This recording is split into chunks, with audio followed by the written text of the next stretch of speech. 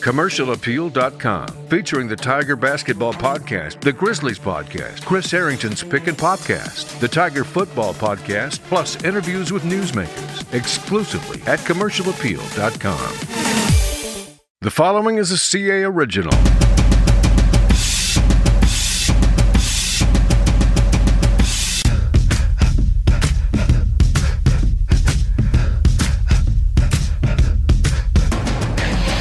This is the Grizzlies Podcast with the only beat writer the Memphis Grizzlies have ever known, Ron Tillery.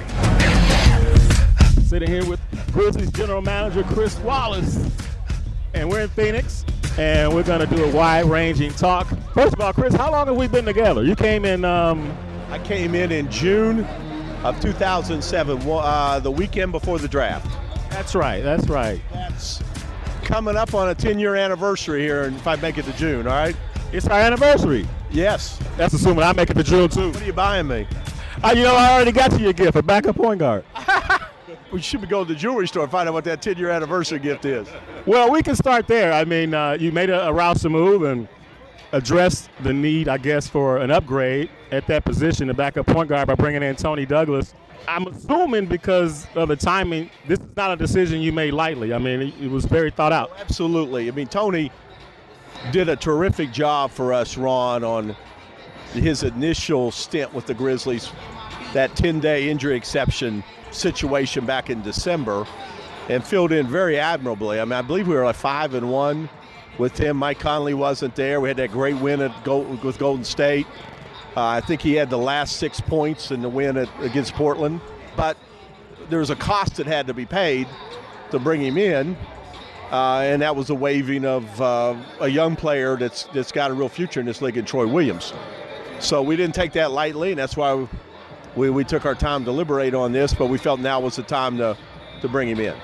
You know, and there's a bit of outrage. I know you're not on Twitter. It's a segment of Grizzly fans that rather you kept, I guess, a promising talent in their eyes in Troy Williams. But can you just talk about the possibilities of perhaps? Unfortunately, there's a confines with if you're up against 15-man roster, as most teams are these days, we're going to bring in a bona fide veteran point guard who could shoot the three, that can particularly guard dribble penetration. And this is a unique situation, Ron, because we know what we're getting. He came in and spent time with us. We got to know him. He played well. Fizdale knows him from Miami. So it's different than the normal pickups that we do from time to time with basically new players. But again, unfortunately, there's a price that has to be paid because you got to move somebody off that roster in order to bring him in. How would you gauge the chances of you guys doing something else by the deadline? I mean, it's very hard to handicap. You just don't know what's going to await you at opportunities. Like, for example, the deal last year with the Clippers of Jeff Green. We had talked, but I didn't think there was anything going on there. Then, boom, that resurrects 30 minutes before the deadline. So it's hard to say. I mean, we're happy going the post-trade deadline part of the schedule with what we got. We think this is a team that can make some real noise in the playoffs if we can stay healthy. So if that's the case, we're fine. But we'll always look for ways to enhance the team if at all possible. You've been the overseer of 6 straight playoff appearances and also witnessed guys make multiple All-Star teams. So Marc Gasol goes back to the All-Star team for the All-Star game for the 3rd time in his career. How remarkable is that accomplishment given his recovery from a broken foot? The Marc Gasol story in itself is quite a remarkable story. I want to go back and digress here to when he came to Memphis and played at Lausanne. Nobody in town that saw him in high school. Well, I didn't have a chance to see him, but believe me, people told me about it when we did the deal with the Lakers. Nobody in town thought he could be an NBA player, let alone an All-Star. So the amount of improvement he's done since that age. I mean, think about this. We've got a 3-time All-Star whose brother was Rookie of the Year at one point, 2nd pick in the draft, I believe. And he didn't have every college in the United States lining up to give him a scholarship. You know, just a handful. I don't think any of the real big-timers in the country went after him. And now look at him. I want to stay there for a second because while we're reminiscing, I remember sitting down with you just like this, and you said, Ron, this kid is just not a throw-in. You know, like you told me about how he transformed his body, what it meant to be MVP of the ACB League over in Spain. And I wrote this article, and boy, did I get killed. Tillery, you're just a mouthpiece for the Grizzlies. That's just PR, blah, blah, blah. But you knew exactly what the possibilities were. He was in the 2007 draft as a 48th pick. We chased him in that draft, tried to acquire a pick, and couldn't get it done. The Lakers took him.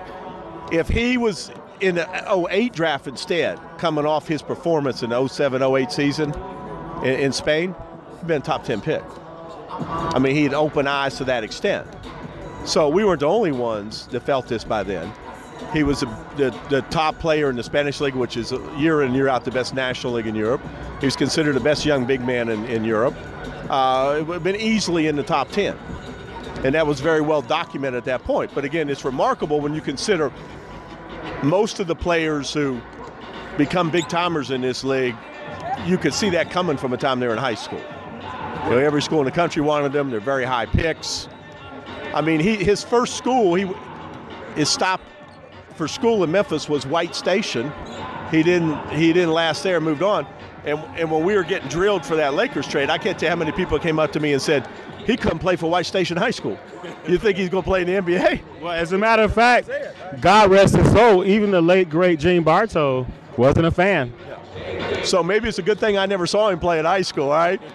He's just been fantastic with us. Now, this is, what, 9th year that he's been here.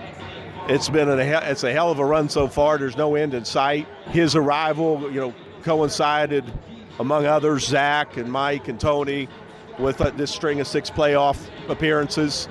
And in the process, you go around the NBA, if all the coaches and general managers voted for who they thought the best center in the league is, I think he'd come out on top. Like I said, we can fast forward to now, has defied all odds. He's just turned 32, and he's arguably better now than he was before he broke his foot.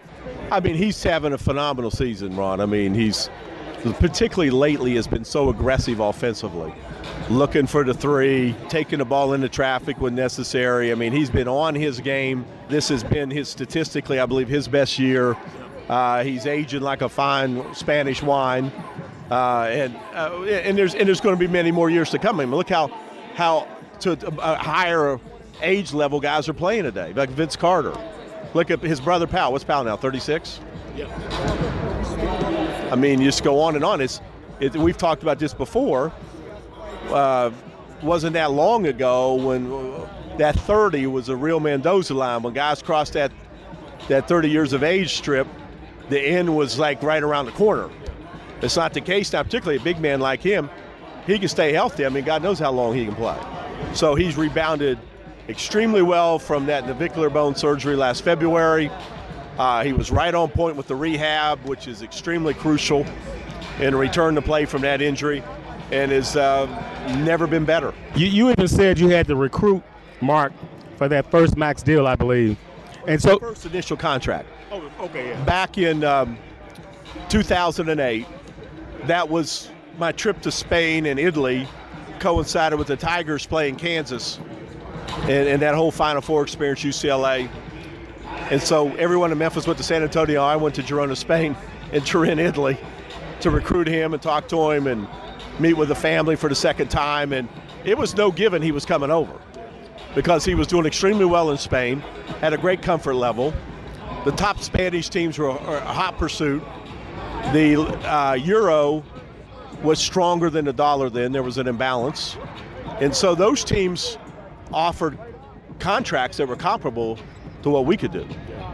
So it really came down to the final days, and I was losing a lot of sleep over that.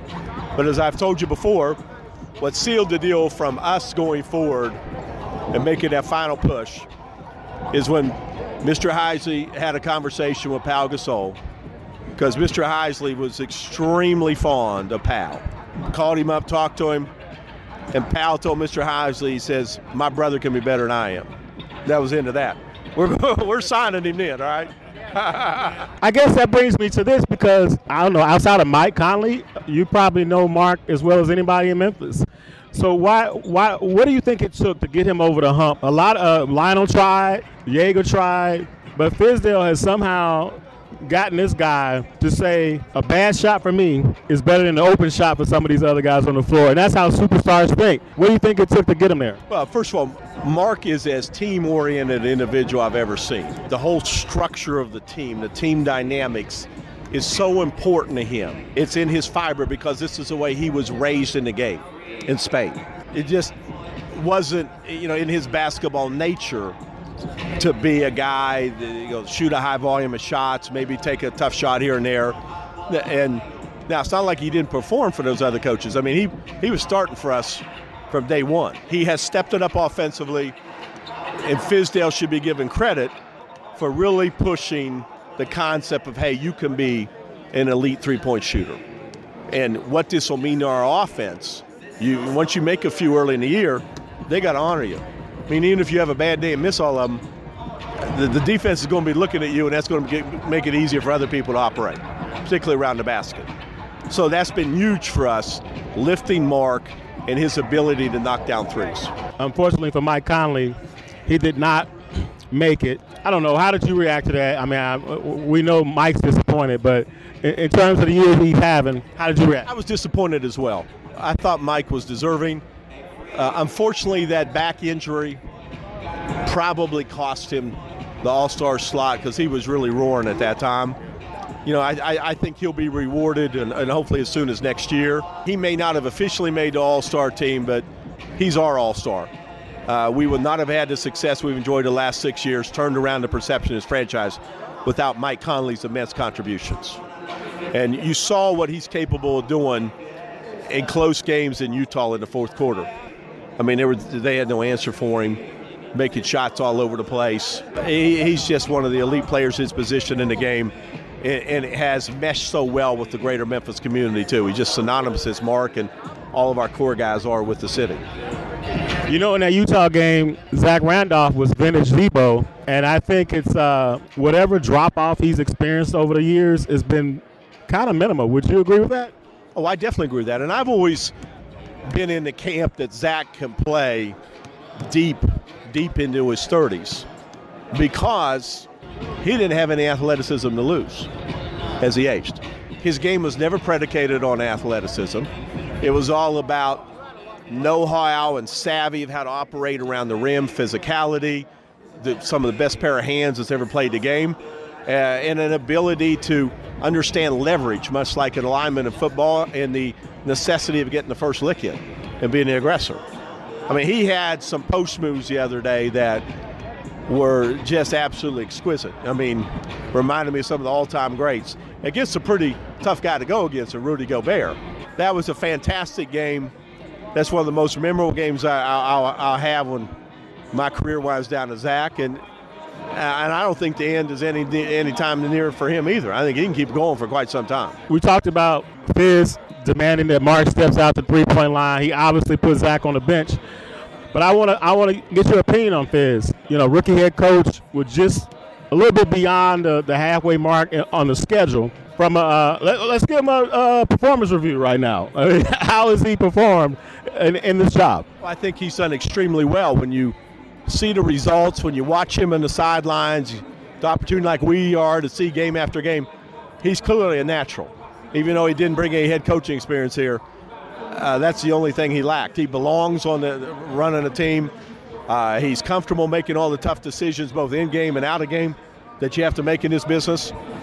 He's put his stamp on this team in a very positive way, for particularly Marc Gasol being lifted, shooting more threes, pushing him to be more assertive offensively. Same with Mike Conley. He's just been fantastic, he and the entire coaching staff so far.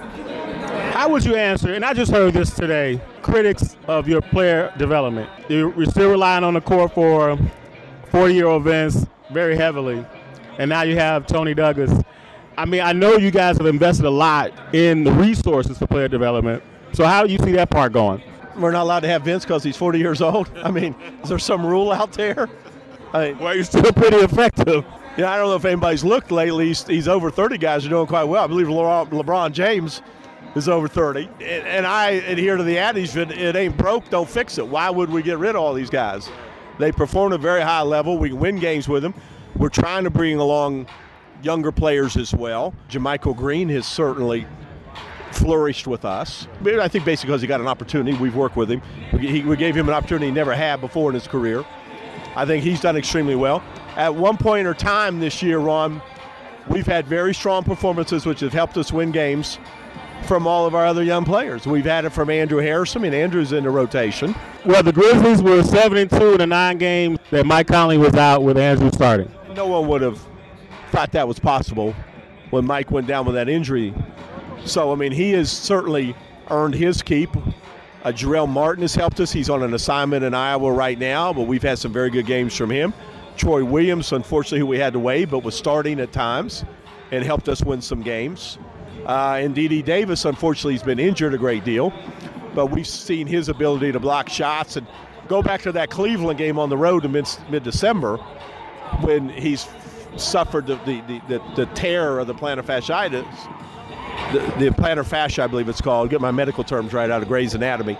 But he was really rolling in that game, running the floor, catching the ball, dunking on rolls to the basket, blocking shots. We think he has an enormous future. So I think we're bringing these guys along. But when you're a team that's pushing to go deep in the playoffs, you're in your window, it's hard to develop a mass of young players and also play your veterans and be in a position to win every night, too. It's hard to serve both masters. That brings me to how I want to end this. In terms of when people talk about the ceiling for this particular team, Chandler Parsons comes up. We talk about how much can you get out of Chandler Parsons and how strong your backup point guard could be. Well, you've checked one box. What are you expecting from Chandler Parsons this season? Well, Chandler is playing more and more minutes as we go along. He's had some very good games that have helped us.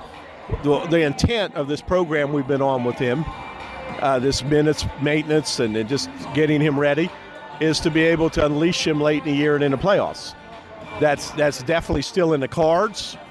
We're excited we have him. He just provides a versatile wing player at that size with the ability to shoot threes we haven't had. So still very bullish on him. And I think this is a team that still has its best basketball in front of us. I wish we'd have been more consistent up to this point and have a few more wins. I mean, we've had some huge wins. I mean, the comeback at Golden State, beating the Warriors at home without Mike, the win down in Houston. I mean, we've done some great things this year. So I think if we can be more consistent from this point on, we got a chance to go much further up in the standings and not only get in the playoffs. And we're a team people aren't going to want to play in the playoffs. I mean, we've had success against all these teams at one point in time or another. And playoff basketball starts to slow down a little, come back more the way we play, too. Do you think if this team stays healthy, it can make it back to the Western Conference Finals and play for a chance to go to the finals? You know, I'm not in the prediction business. You know, I'm not going to be Joe Namath or Chris DeGreek like the late, great Jimmy DeGreek. I'm just going to say I have an enormous amount of confidence in this team. I think as long as we can stay healthy, we're going to continue to get better and better. Fizz is going to fine-tune this team. And I think we're going to be extremely dangerous come playoff time. Extremely dangerous. All right. That is Grizzlies General Manager Chris Wallace. I hope to see you in June. That would be wonderful, Ron. Well, buy me an anniversary gift, right, if we do that, all right? I'm just talking about the 10-year anniversary. Like, I'm not in the prediction business either. I can't predict whether you'll be in the draft in June or playing in June. We're playing in June. That's a big enough gift right there. You can keep your money in your pocket, all right? All right. Another edition of the Grizzlies Podcast. We'll be back at you next time.